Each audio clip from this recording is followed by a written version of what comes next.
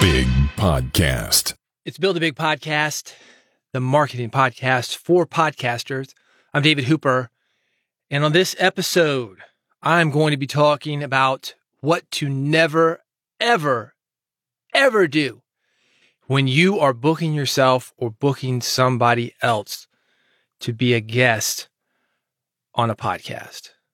If you're a podcaster and you're interested in growing your audience, getting more people to care about your podcast, making money with your podcast, I've got a website at bigpodcast.com.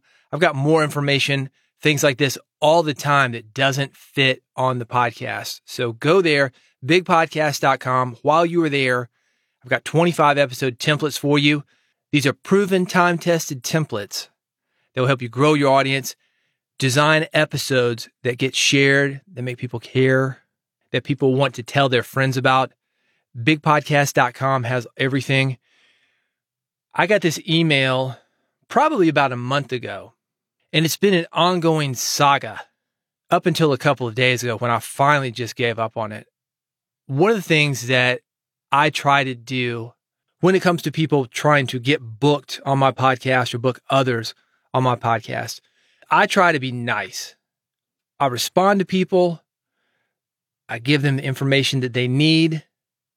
I don't say yes to everything because not everything is a match, but I try to be open because I know how it is to try to book somebody or to book myself or to make people care about what you're doing and either be ignored, which I think is the worst, or have somebody lay into you. So I try to be a kind voice, but unfortunately, sometimes when you write back, it's like a cat. My wife fed a cat once, or so she says. That cat is hanging out at our house all the time. Sometimes you have that when it comes to people trying to book themselves. So because of that, I'm very clear in my communication, but I do write back. Here's the initial email that I received. It said, "Hi, David. I'm a PR manager for a $6 million a year coaching company for entrepreneurs and seeking opportunities for our CEO to speak at. I came across your podcast and thought this would be a perfect fit. So teaches on a variety of different subjects, and we can discuss what would be the perfect fit for your clients. I've attached bio for a background on her and her experience. I would love the opportunity to get to know you better and connect further on this to see if we can best service the business world. Thank you." And she puts her name and her phone number. This was my response. "Hey, sounds like it might be a good match. Please have her go to," and then I gave her the URL of a form that I need her to fill out to get us the required info. Thanks. I sent her that form because what she sent in the initial email was not what I, one, asked for on my website, or two, what would help me. The email that she sent me probably was a mail merge.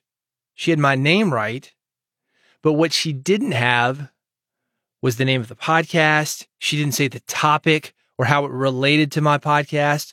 There was no specific information like that to help me determine if this woman was a good fit.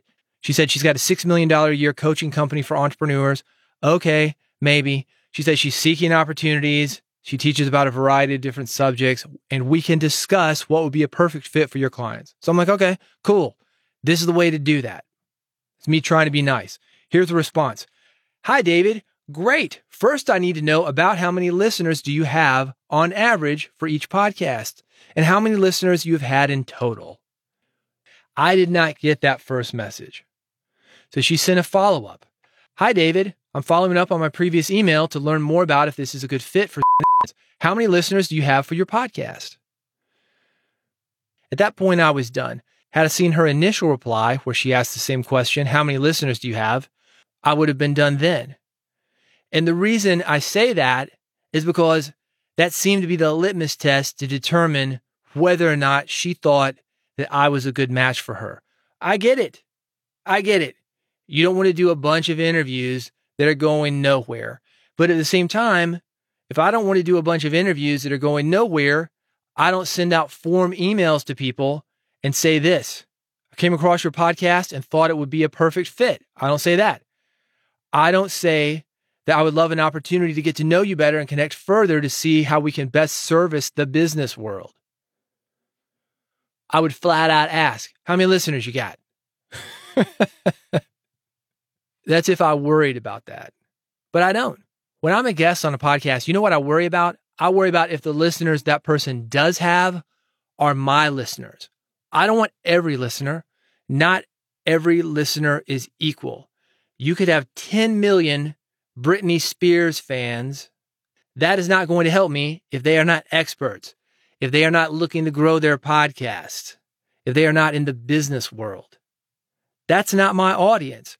I would rather have 1,000 podcasters that are ready to grow their podcasts. I'd rather have 500 podcasters who are ready to grow their podcasts. Way too many people are worried about one number. How many listeners do you have? How many downloads do you have? First of all, this is the dirty secret nobody's talking about. Those downloads that you have on your podcast statistics, you don't even know that somebody is at the other end listening to your podcast. That's a number. It could have been a bot downloading your podcast. It could have been one person who gets counted for 2 different downloads because he's listening in the car, he's listening on the computer, he's listening on a phone, he's listening on Alexa. Who knows? Downloads do not equal people. At the same time, we do need to think about our audience as people and not just downloads. That's what this woman's not doing. How many downloads do you have? How many downloads have you had in total? That doesn't matter. That does not matter.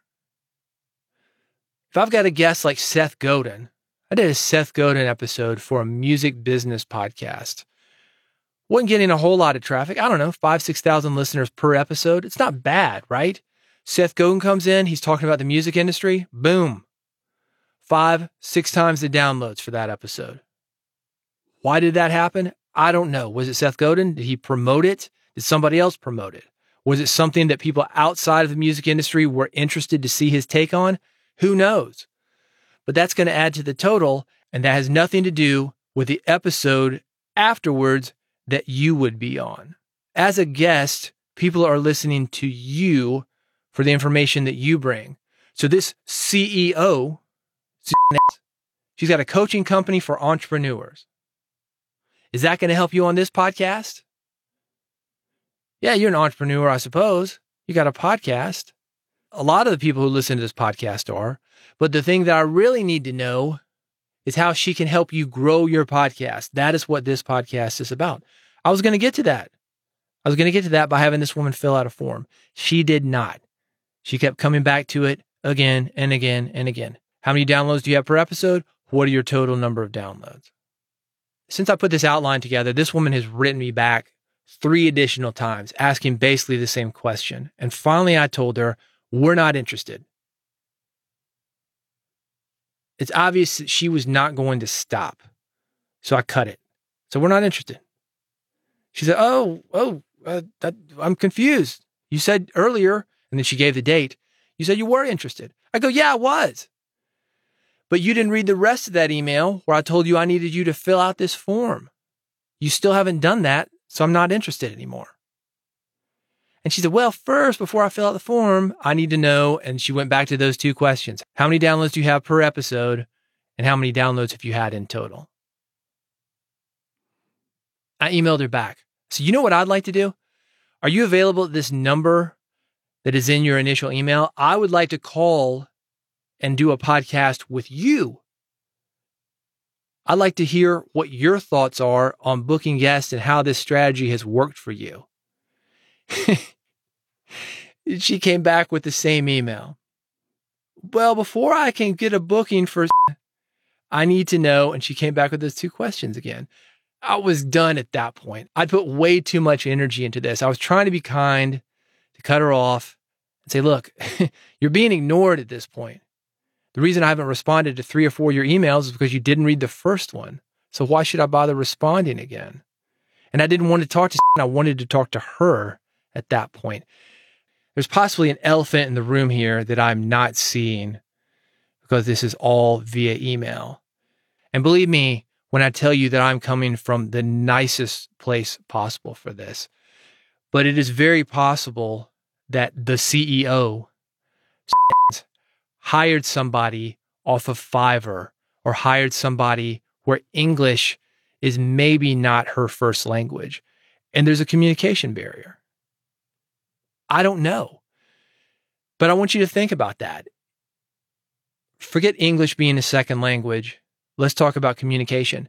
Do not hire somebody to do your booking or any communication for you if they cannot communicate.